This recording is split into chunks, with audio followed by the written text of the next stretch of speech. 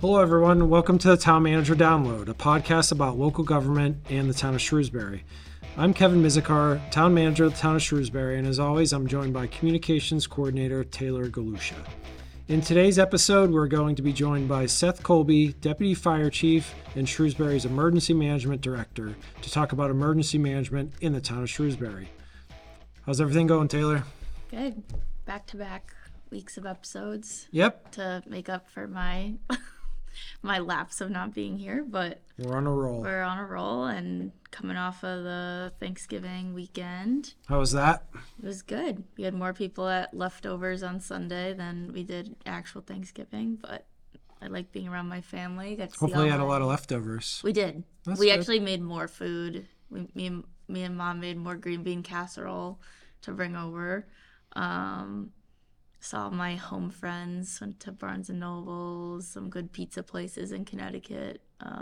Nice. So, yeah, good weekend all. So you made extra food for leftovers? Did you make it in advance or just for leftovers? No, we made it just for leftovers. Like, we made it on Sunday. Seems 'cause like a rule it is a little bit of violation. rule breaker, but I guess because there was new people there, then you got to let them have everything. You can 'Cause justify it if you want. It all went. It was so good that we didn't have any left for leftovers. So, That's good. but how was yours? It was good. I have an interesting story. We traveled to New Jersey to my wife's cousin's house. Mm-hmm. So we're a good distance away, over 200 miles. And I was literally standing at the table carving the turkey next to one of my wife's cousin's husband, Okay. co-workers. Okay. So we were talking, and I had previously spoken with her boyfriend earlier in the day, and he mentioned something about Central Massachusetts. So as I was standing next to her, I had asked her about Central Mass, and she's like, "Oh yeah, near Worcester." And I was like, "Oh, that's nice." And then she said, Northborough and Westborough, and I was like, "Yeah, I know that. Like, I live in Sturbridge." And she's like, "Oh, really?" She's like, "I was a, Shrewsbury High School graduate." And I was like, "What?" I lost my Such a mind. I was small literally world. carving a turkey in New Jersey on Thanksgiving, standing next to former Shrewsbury resident. She lives in New Jersey now, but her father still lives here in Shrewsbury, which was really interesting. Shout out to her dad. That's right. So, yeah, I was like, a lot what is better going than- on in this world? It's a lot better than my post-Thanksgiving events. I passed out at Quest, getting my blood work done. Oh, that's not So, good. yeah, that Not was supposed fun. to do that. Yours sounds a lot better than Supposed to stay awake. my dramatic life. So Well, what's going on in the shrew since we're all back? I know it's hard because we just did an episode. So the only one I wanted, or not only one, I'm sure there's other things we could highlight, but the police department's doing their annual Fill the Wagon event on December 9th from 9 a.m. to 12 p.m. at the police department. That's an important one. Yeah, it's a great cause. It helps support Shrewsbury Youth and Family Services. They do it every year, and they're always really successful with it. So it's a good thing for people to have on their radar. Good. So December 9th at 9 o'clock, 9 to noon, Yep. the new police station. Yeah. Great. Great setting. Yeah, so today we're going to be talking about emergency management and a lot of things related to that. And I'm happy to have Deputy Fire Chief Seth Colby, who serves as the town's emergency management director, come on the Town Manager Download and talk with us in a little bit.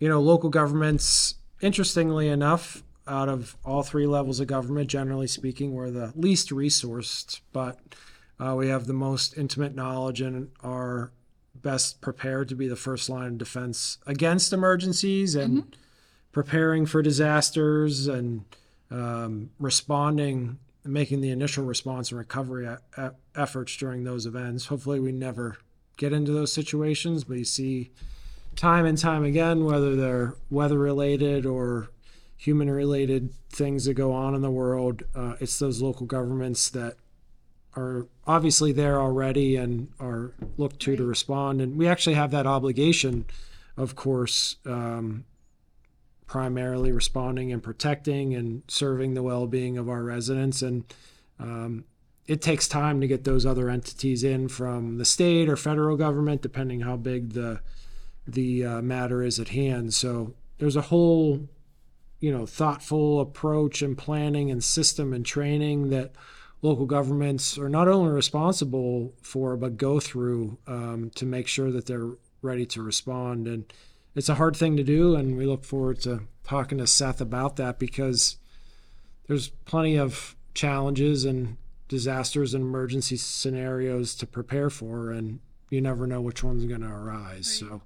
So I think Shrewsbury does it really well, and probably do some of the most consistent training that I've seen in my career, which I'm really proud of. So yeah, it's an interesting aspect of the organization. It doesn't have its own dedicated department here in Shrewsbury, but we've kind of rethought our approach to emergency management over the last few years, and have Seth as the director, and actually I think are updating and maturing the plans that we have to make sure that we're ready for any situation that comes up. So Seth is supported by a deputy emergency management director and CERT coordinator, Sergeant David Fosher from the Shrewsbury Police Department serves in that role. So we have a good public safety collaboration when it comes to emergency management. And then we have the position that Taylor, you hold for public information officer, and helping coordinate our response to the press and et cetera. My vest during those events. You should have worn your vest. No. It's your favorite part of the position, desk. right? I have 3. In case the first 2 get dirty. But, right, exactly. and there's a number of opportunities for residents to also help us when it comes to Citizens Emergency Response Team or CERT. So I'm sure Seth will talk about that and try to drum up support for that program, because they help us in a number of ways, not just for emergency management purposes, but any large events and gatherings. They did like traffic management at the police community night event. Yeah. I remember seeing Bob Holland out there doing that. That's right. I think they do Spirit of Shrewsbury as well. They help out with that too. So. Yeah, any large event, we try to bring them in. Awesome. And it helps them being part of those situations and scenarios to prepare for things that, may be more out of the blue and bigger for us to deal with. So,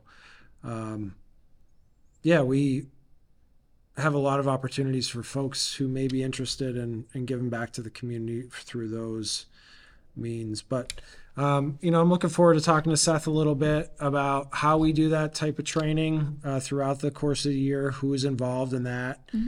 Some of our more comprehensive planning documents and approaches that we use. I've been fortunate to participate in a multi-town event in the past few years. Weather events, of course, climate matters.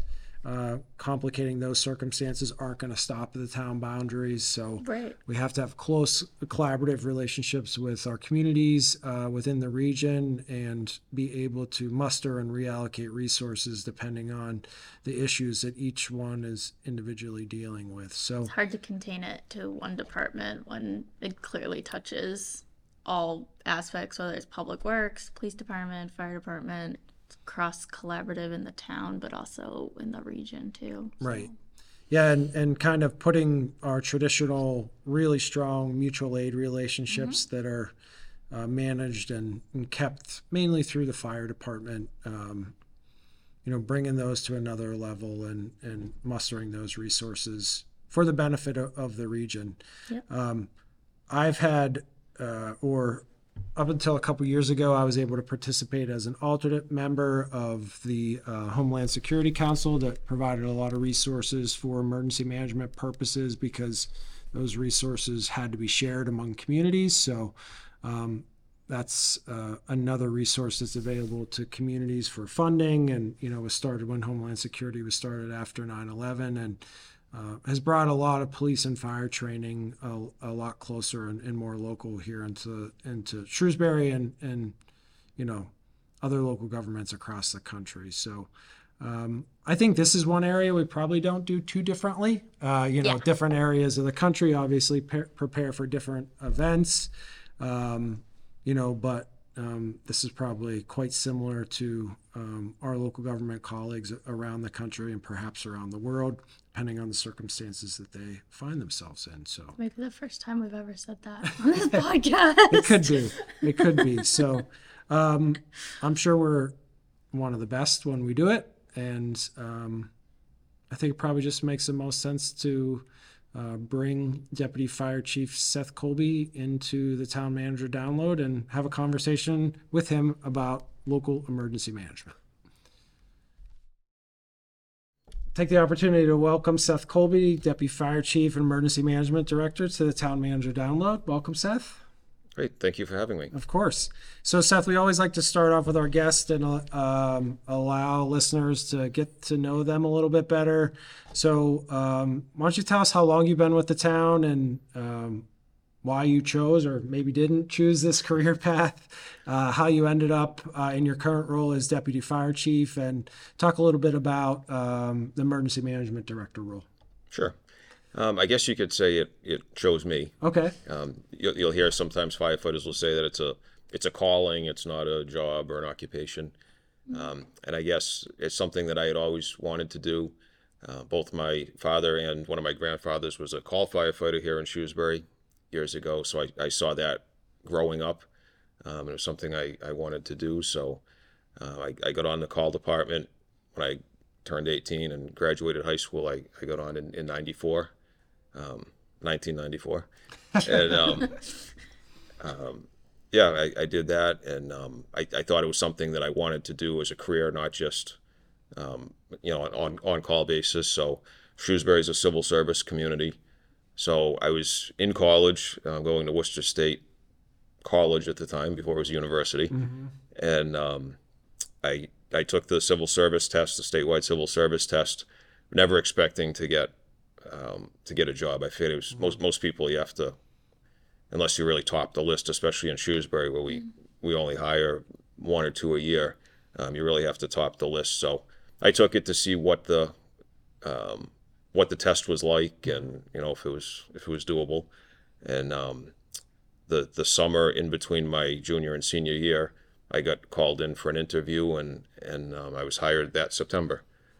So I withdrew from Worcester State, came to work here full time in '97, and I continued my college part-time, and I earned my associates, and then I went on and got my bachelor's, and then I worked my way up through and got a master's in public administration from Anna Maria. So I was still able to finish my school, but I took advantage of the opportunity to get the job, because if I passed it up, I didn't know if or when the opportunity would come up again.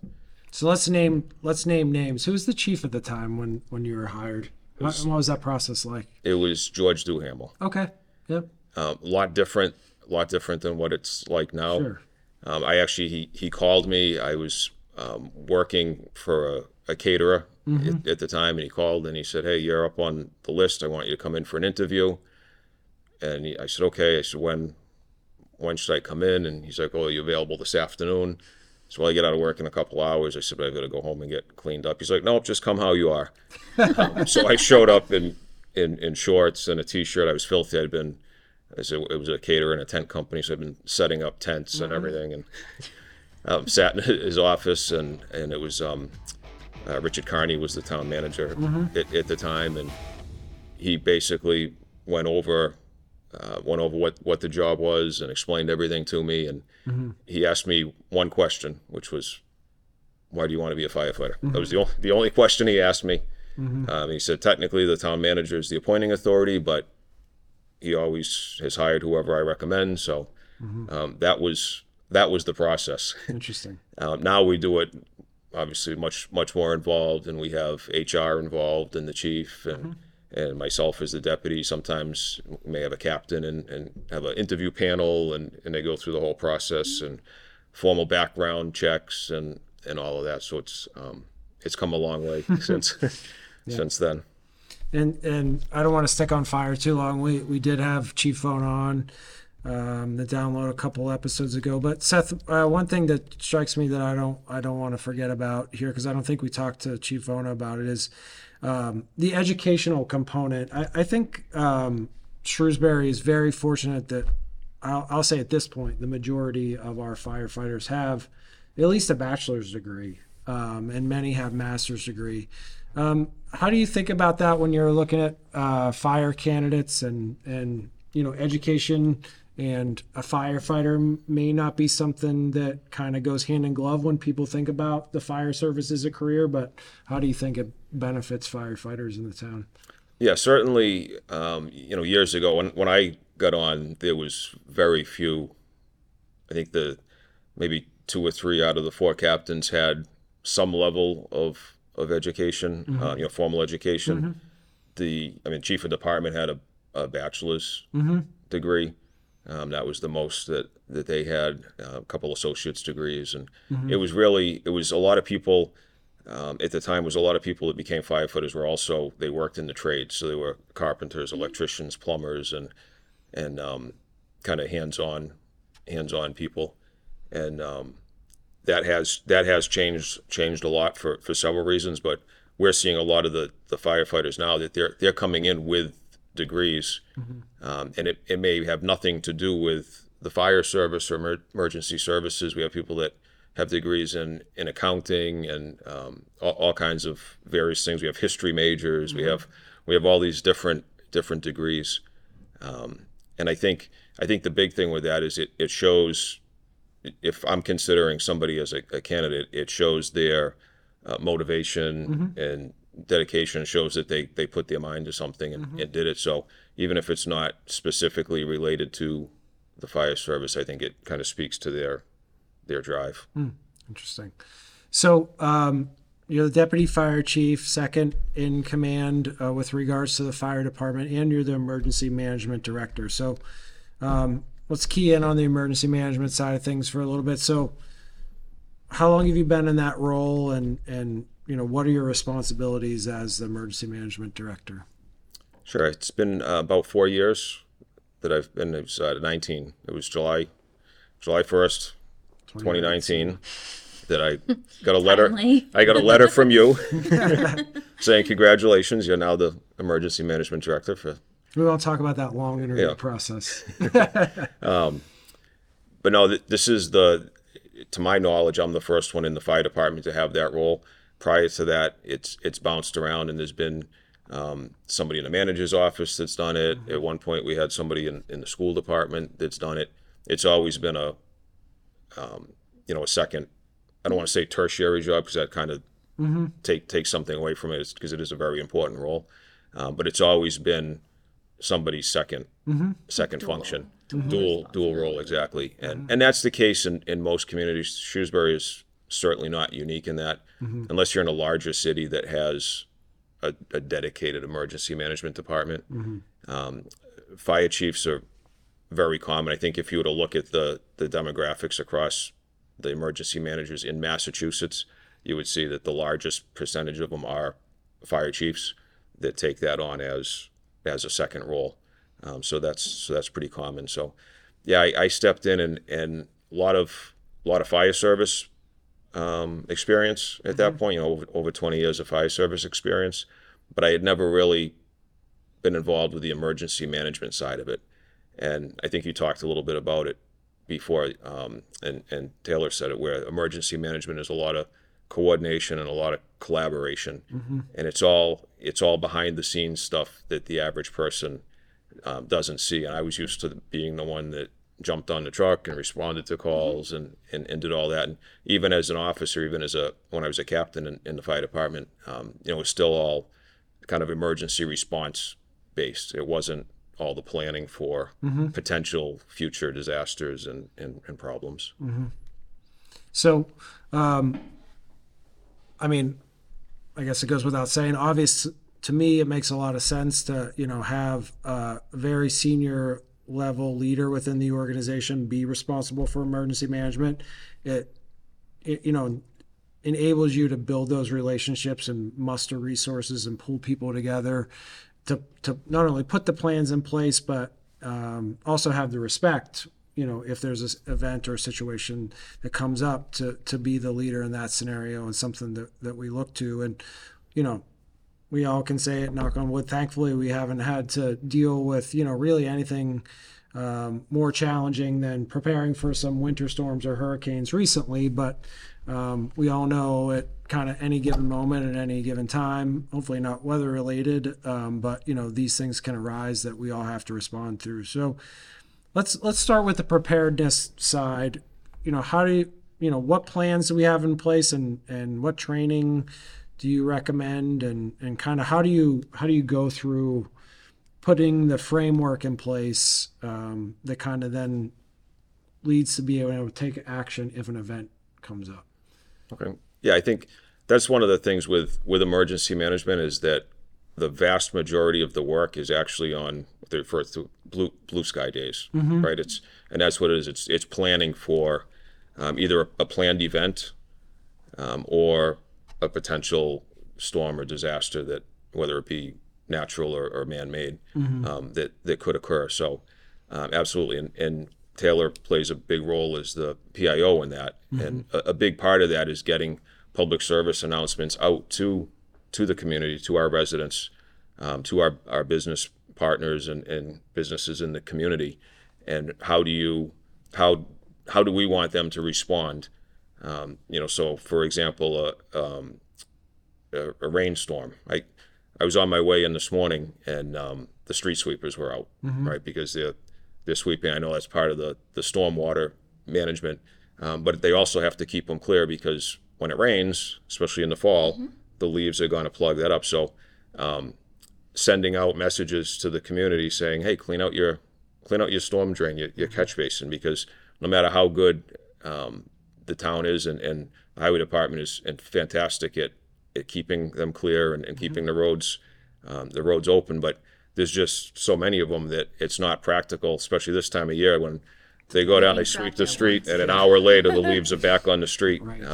So just getting messaging out like that, because that may prevent it may not do anything to the person that has that drain in front of their house, but when the water doesn't go down that drain, maybe 3 houses down, their neighbor now their basement just flooded out because the water all diverted to there. So messaging like that, messaging to shovel out the hydrants after a snowstorm, reminders to check on your neighbors if you have elderly neighbors or disabled neighbors. Like you had mentioned at the beginning, right? Everything starts. We have to be self-sufficient. So, they say every disaster starts locally and it ends locally, which is true. So it's important to get those kind of messages out, to the community. As far as planning in advance, really there's kind of 2 different ways we do it. Is one, we take an approach of planning for any anticipated hazards that we could get. So that's where we have what's referred to as a SEMP, which is a community emergency response plan. And that has, I'll say, any likely event that could happen, whether it be a natural weather event, a hazardous materials event, right? We don't have any rail that comes through town, but we have an awful lot of highway with 290 and Route 20, a lot of truck traffic that comes up through town. An overturned tanker or something of that nature could turn into a major event for us, depending on what it's carrying. It could lead to evacuations and all kinds of things. So, we plan for all those types of events, and we have response plans for that as far as which department is going to take on what role, who the contact people are, who's responsible. So it needs to be updated, really, at least annually, as positions change and people get promoted or retire and new people come into the organization. So that's kind of the broad approach to planning that we would do well in advance of an event. And then we also look at planning if we anticipate something happening. So again, we're coming up on the winter now. If they're forecasting a blizzard, we'll start looking at that almost a week out when we see that initial weather report. And at that point, we're not really doing much except for tracking it and keeping tabs on the weather reports. And then as it starts to get closer and we get a better idea, that's when we bring together the departments that would be most impacted by it, and we'll have a coordination meeting. Really, like I said, you can sum up emergency management with one or two words. It would be probably coordination and collaboration. Right? It's coordinating all the different departments and agencies, and then collaborating and knowing who can I call when we need resources. Yeah, and those events or those pre-event meetings that we've had in the past, right? We've had them recently when there was I think it was not this past summer, but the summer before, there was potential for a hurricane, so we got together on that a couple times. Why don't you talk about how we do that, what you do at those meetings? I know it's informal to us, but a little bit of insight into who's there and how the meetings are run. Sure. Yeah, so we invite, again, kind of the departments that are going to be affected by it. And it's a pretty broad, we kind of paint it with a broad brush as far as who's involved. And a lot of times there's departments that somebody from the outside might be like, well, why are they really here?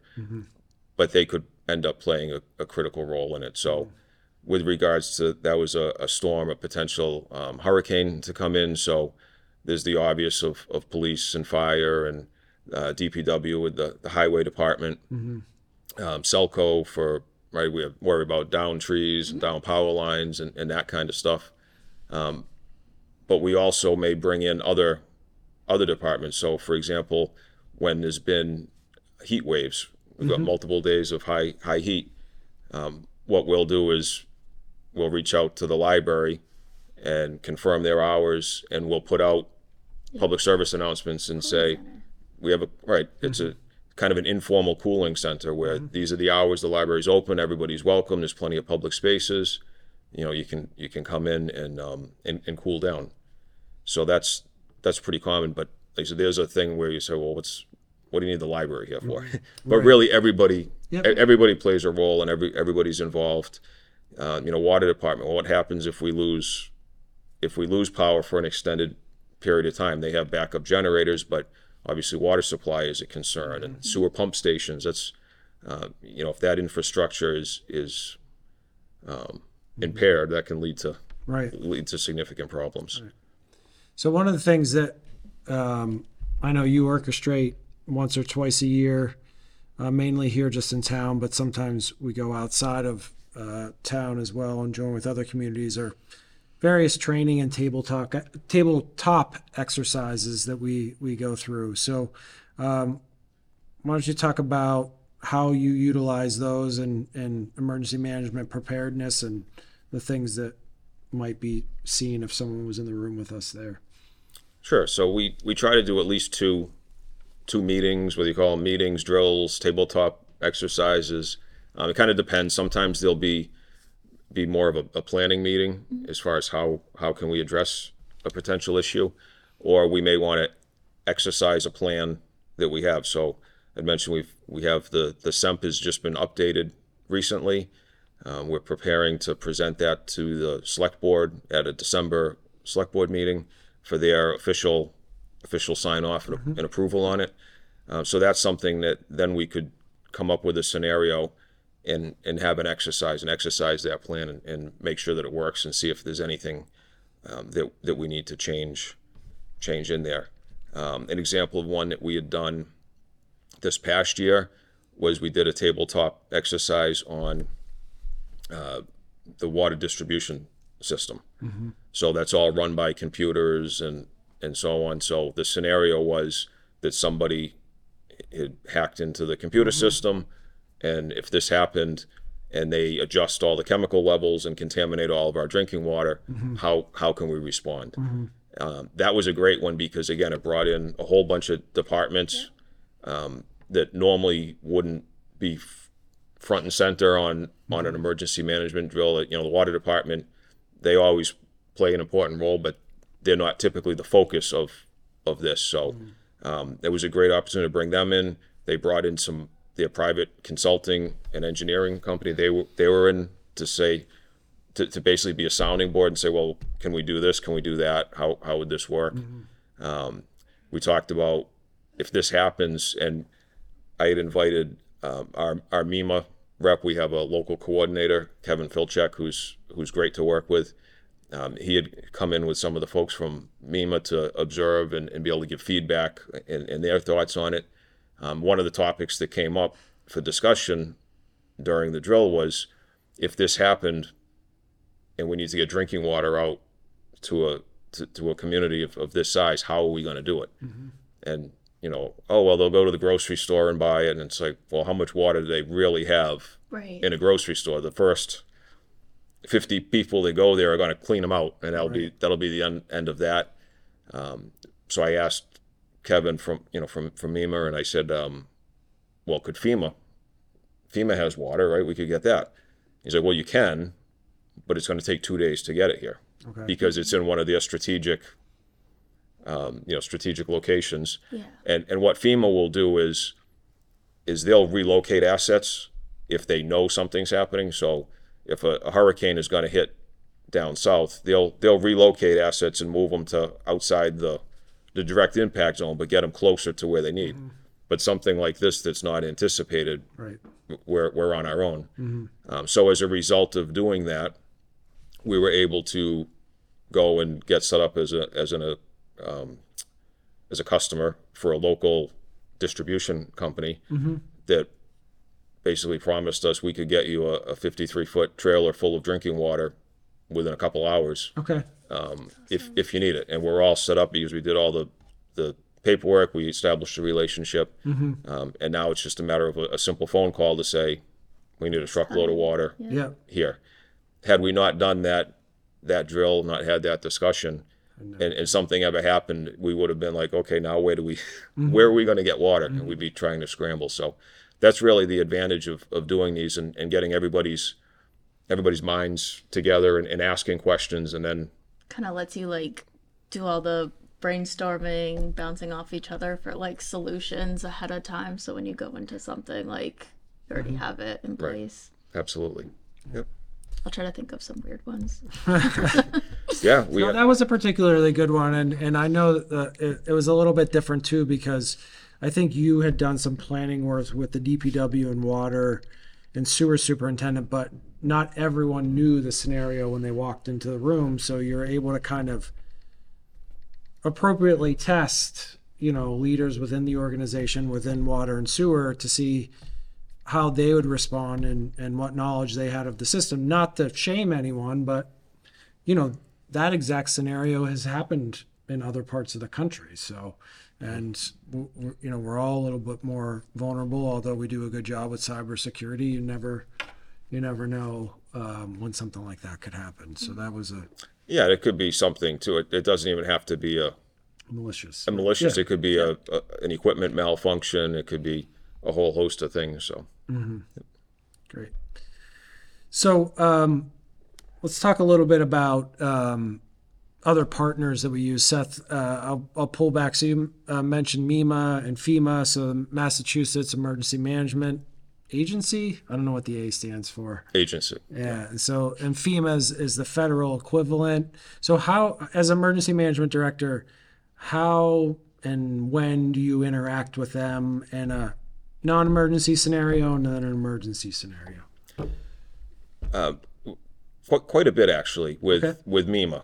FEMA a lot less often, but MEMA is, I wouldn't say weekly necessarily, but quite often. So every community in the state has a local coordinator, and ours is Kevin Filchek. So like I said, I either meet with him or have a phone conversation quite often. I was actually scheduled to have one last Wednesday. He was coming out to meet with me at 1 o'clock, and we ended up at a fire that afternoon.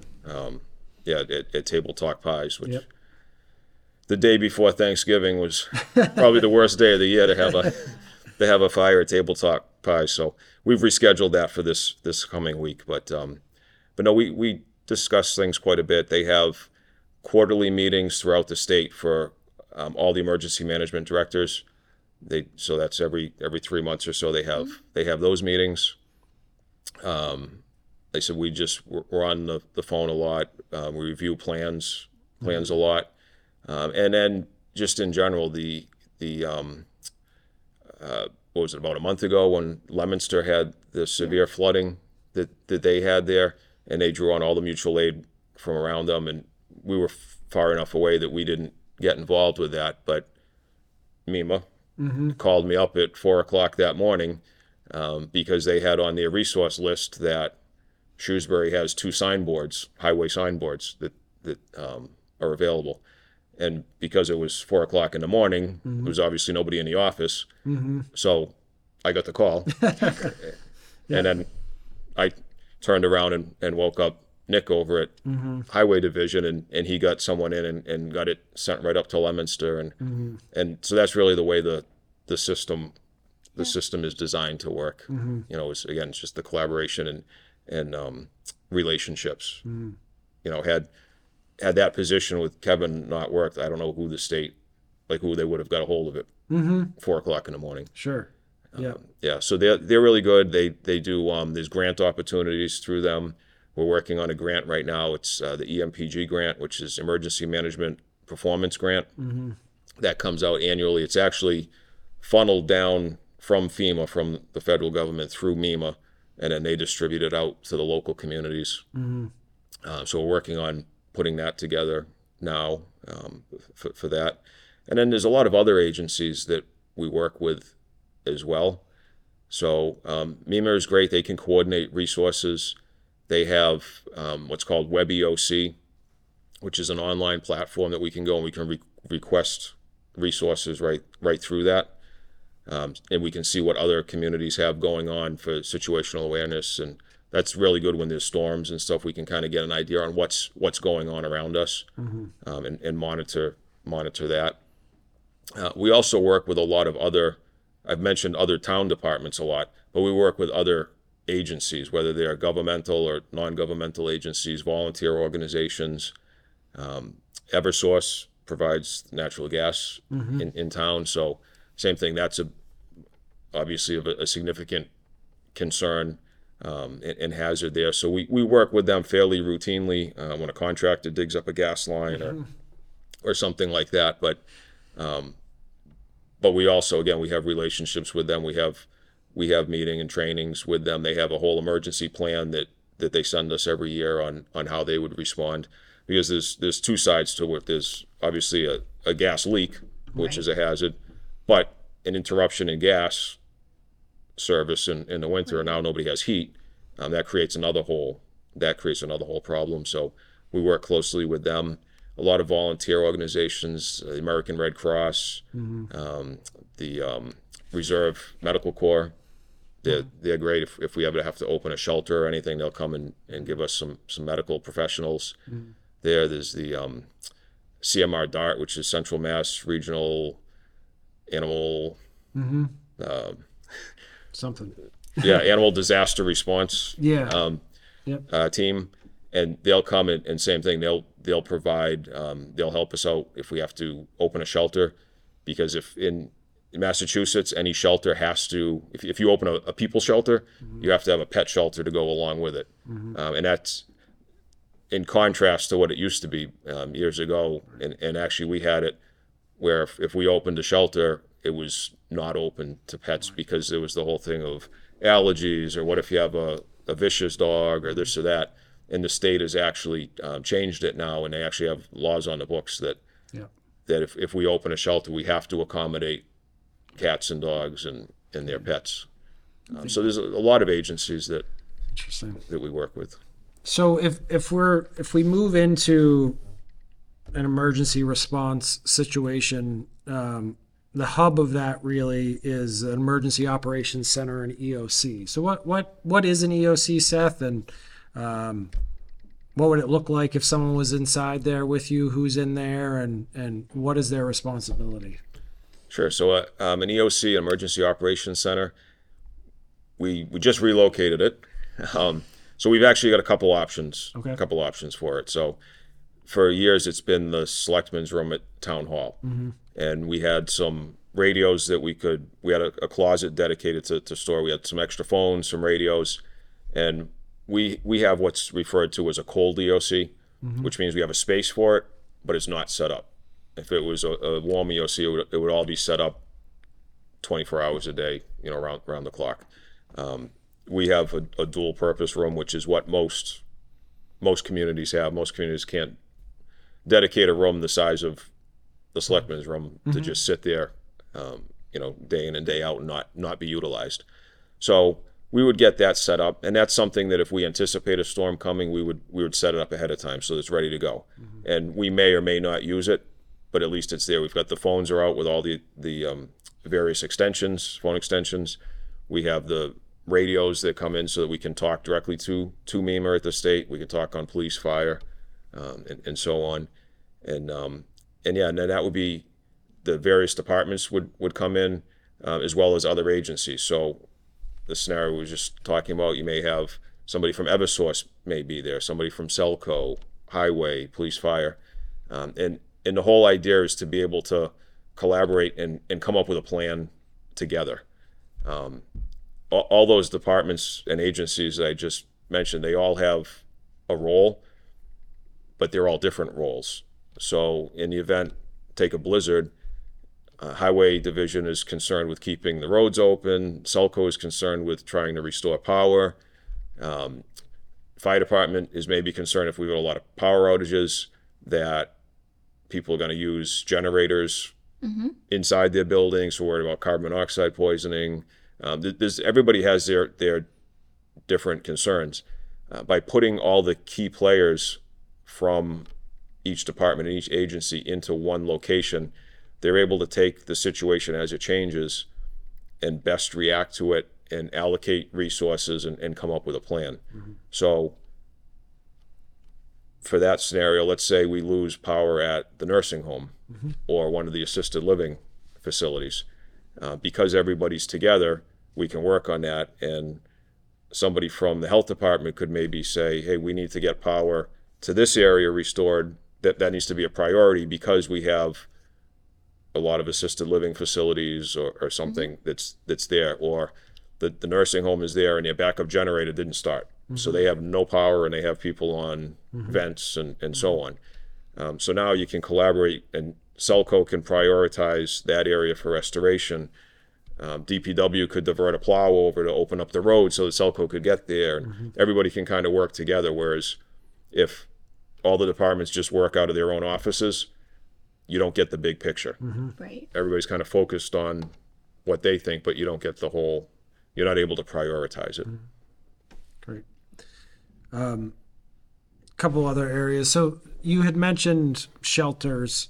So what is the town's obligation and role in establishing a shelter if one is necessary? So we're in pretty good shape right now. We're actually in a lot better shape than a lot of communities. Okay. When I took over the role as emergency management director, that was kind of one of the things I had on my list that I didn't really know a heck of a lot about. I knew we had equipment. We've got a trailer full of cots and blankets and other stuff. But I really didn't know how that was going to work. I didn't know who was going to set it up. I didn't know who was going to run it. And it turns out really nobody was. We had, like I said, we had kind of a turnover in staff and everything. And the more research I did and took the shelter class through MEMA, took the shelter class through the American Red Cross, found out that we were actually the norm, that's pretty common because it's not something that we do here in New England is open a shelter often. So that's what most communities, if they had anything, they had some stuff in a closet somewhere and didn't really have a plan on who was going to do it. So we actually advertised for somebody to volunteer as a shelter coordinator, and we had Lori Jones stepped up a couple of years back, and she's taken all the training and inventoried everything and worked on our plans, and we've worked with the Red Cross, and they've actually come in and kind of credentialed our shelter locations, now, so that they're recognized locations. So our primary shelter location would be Oak Middle School in the gym there, and we have a bunch of cots and blankets and stuff in a storage room there. We also have a 16-foot trailer full of cots and blankets and other supplies, medical supplies and stuff that would go to Oak Middle School if we were going to open it there.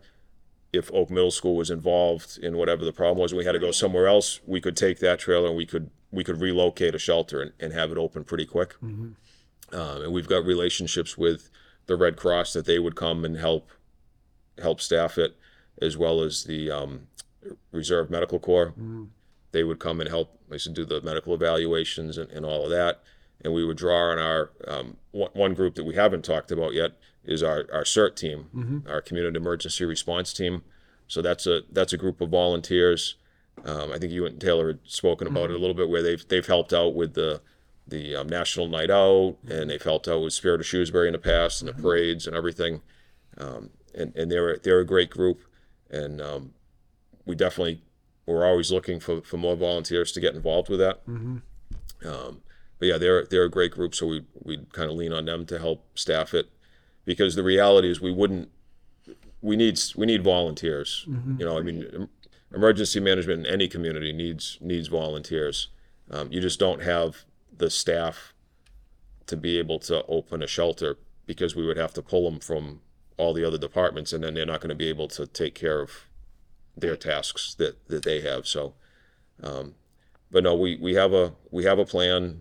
We've exercised it. We did a drill where we did a partial setup at Oak Middle School. We had about 30 volunteers come from surrounding communities. And again, it was a combination of CERT teams, American Red Cross, CMR DART, Reserve Medical Corps, and they all they came in, and it was a great opportunity to meet people, if nothing else, make some connections, and Right. yeah. But where I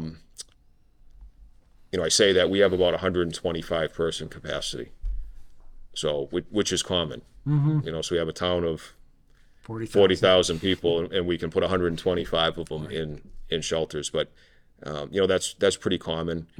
I think what we would do very well at, and our drill was actually a scenario in a housing authority building, and we had to relocate all of those people, and we could do that if we had a major, we keep talking about hurricanes and blizzards, but tornadoes, I guess, are becoming more and more a reality here as well.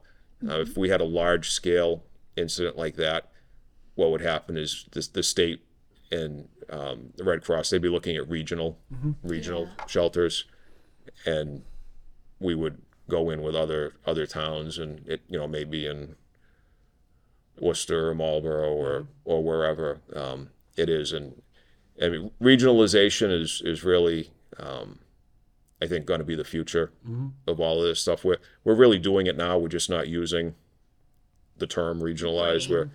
We're calling it mutual aid or other terms, but it really is essentially regionalization.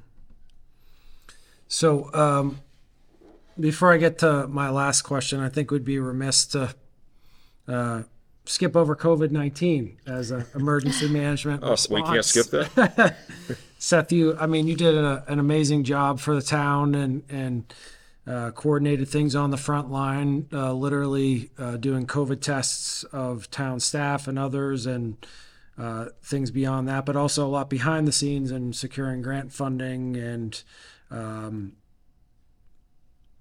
making sure the town had financial resources and test kits and things like that. So not all emergencies are fast moving as we saw from COVID-19. So why don't you take, maybe just 2 or 3 minutes and talk about your interactions with the state and maybe FEMA briefly on COVID. I know it's hard to sum up a 3 or 4 year pandemic in a couple minutes, but what did you learn from that, I guess, from an emergency management standpoint?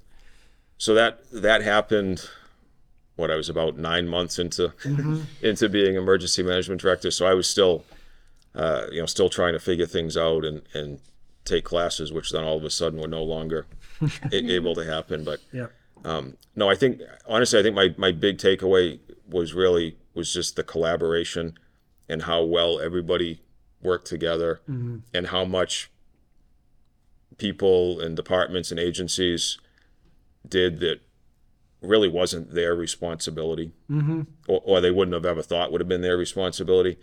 And I don't think I ever heard anybody say, well, that's not my job. That's not my problem. Everybody was great. A lot of collaboration through the manager's office and the Regional Health Alliance, right, with Central Mass Regional Health Alliance, Worcester Health. They were great. And we did, we opened up some clinics at the fire station. We used the training room, and they came in, and Council on Aging, another great, they helped with transportation. They'd pick up one person at a time to get them where they needed to be, helping get food out to people that couldn't go out, whether because they were physically shut-ins prior to this, or they had they were immunocompromised and just couldn't risk exposure. And everybody really stepped up. They said the library, the Council on Aging, everybody kind of stepped in on these roles. Public facilities did stuff to be able to keep the public offices going. They put up barriers and did all kinds of stuff. So everybody really stepped up. And then my biggest stress on the whole thing was, like you said, was funding and kind of, again, the behind the scenes part. And so we put in a request for public assistance, an RPA request for public assistance through FEMA. I had never done that before. The town has done it for large storms, snowstorms and stuff, where they've been able to recoup some of the money. But the federal government said that this is eligible for this. So I did all these webinars and everything, and found out that I was totally behind where I should be, with regards to having copies of all the invoices and everything. And come to find out that our accounting department had done phenomenal work, and they had everything categorized. They had scanned everything in. They were all in Google Docs. And when I found that out, I was like, I had a sigh of relief. I'm like, oh, thank goodness. I thought I was going to be done on this one. But no, we were able to get back over $1 million in what they considered direct protective measures. Right. So anything that was to protect our workers and the community against the spread of COVID-19. And that was from the municipal departments, as well as some stuff from the school side. A lot of the additional sanitizing of buses and school buildings and the barriers and all that stuff we were able to submit. But to the point where I had to break things down, I was literally submitting for nuts and bolts that had been bought to put as a barrier. Yeah. They're very particular on how they wanted it, but it was a good learning experience. And like I said, it was great working with the accounting office, and that was before Mary Thompson had retired, and she was so helpful, so good to work with. And again, it was just a collaborative effort where multiple departments working together, had to get all the records from public facilities and narratives to justify it. So that's really my biggest takeaway. I think was just how well everybody worked together and how everybody pitched in and did what they could. Great. So we always want to put residents in the best situation, and Seth, you've done a lot to plan and evolve emergency management over the relatively short amount of time that you've been in the role. I guess my final question is, what can residents do to help be prepared in an emergency situation? Like what steps could they take today if they were interested? Sure. If they go on the town's website under emergency management, there are a bunch of links and things that they can do to create emergency kits and what they should do to take care of their families and so on. Certainly, if they want to get more involved, I would encourage them. Again, they can go online or contact David Fosher at the police department and do an application to join the CERT team. We're always looking for new members there, and that's a great way to help out their neighbors and communities. Like I said, Taylor does a great job. Like Code Red. Yep. Also off the emergency management page. It's used for more like urgent messaging, but our town website also does like urgent updates and social media. So try to put it out everywhere we can that we can at least get one person that's aware of like everything that's going on. Right. Yep. But yeah, we try to send out stuff in advance to get people prepared, and really just, look out for each other, look out for your family. Look out for, so if you have neighbors that are elderly or shut in, to check in on them and make sure they're all that they're good. Everybody has to be. I said all emergencies start local and end local, and they really start with the individual, and then it's going to take time before we can get to everybody's house to be able to help them, and then same thing, if we need help, it takes time for the state to come in. It takes time for FEMA to come in. So really just look out for each other. And Great. Take care of each other. Exactly. So that leads us to one of my favorite segments of the show, which is the best, right? We strive to be the best local government in the world. And Seth, you're certainly leading emergency management and the fire department in that endeavor on a day-to-day basis. And there's a lot of competing interests that you see and have to balance on a day-to-day basis. But what would you say the best part of your average workday is? I think it's seeing the firefighters succeed in their jobs and in their roles. They do a lot of training, pretty much every shift. They're training on some topic, and I think just to see them. And last week I had the opportunity to go and see them in action and be very professional at a building fire in a large commercial building. Fortunately, that does not happen every day. That's a good thing. But to just see their professionalism and how they handled it, minimized damage to the business and everything, so that they could get reopened as soon as possible. But I see it on a daily basis when they go on a medical call, or they go on an odor investigation at somebody's house, or a carbon monoxide incident, and just to see them and how they help the residents and they help the community to make the situation better. Great. All right, Taylor, this is your one question of the day.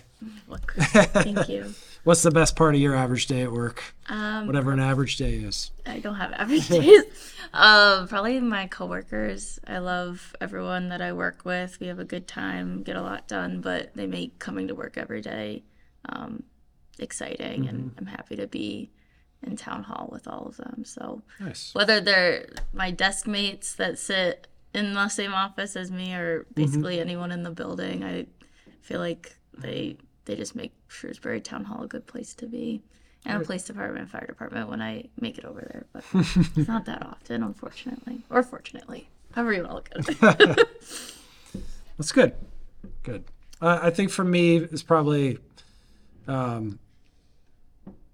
I enjoy, in a positive, functional way, challenging people, right? Like getting the best out of everyone. You kind of both talked about working with others, but really making sure we ask the right questions and making sure that we truly are getting kind of the best product out of everyone before we settle on a solution or an approach or an answer that we're digging deep to make sure that we have all of our bases covered. So, well, this has been great.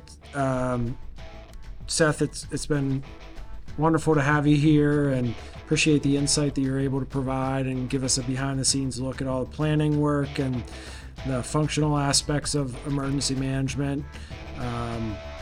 This has been another great conversation on the Town Manager Download. Thanks for coming. We appreciate your time. Just a reminder to our listeners, if you have a question or a comment, you can reach us at tmdownload@shrewsburyma.gov. So on behalf of Taylor Galusha, I'm Kevin Mizikar. Thank you for listening.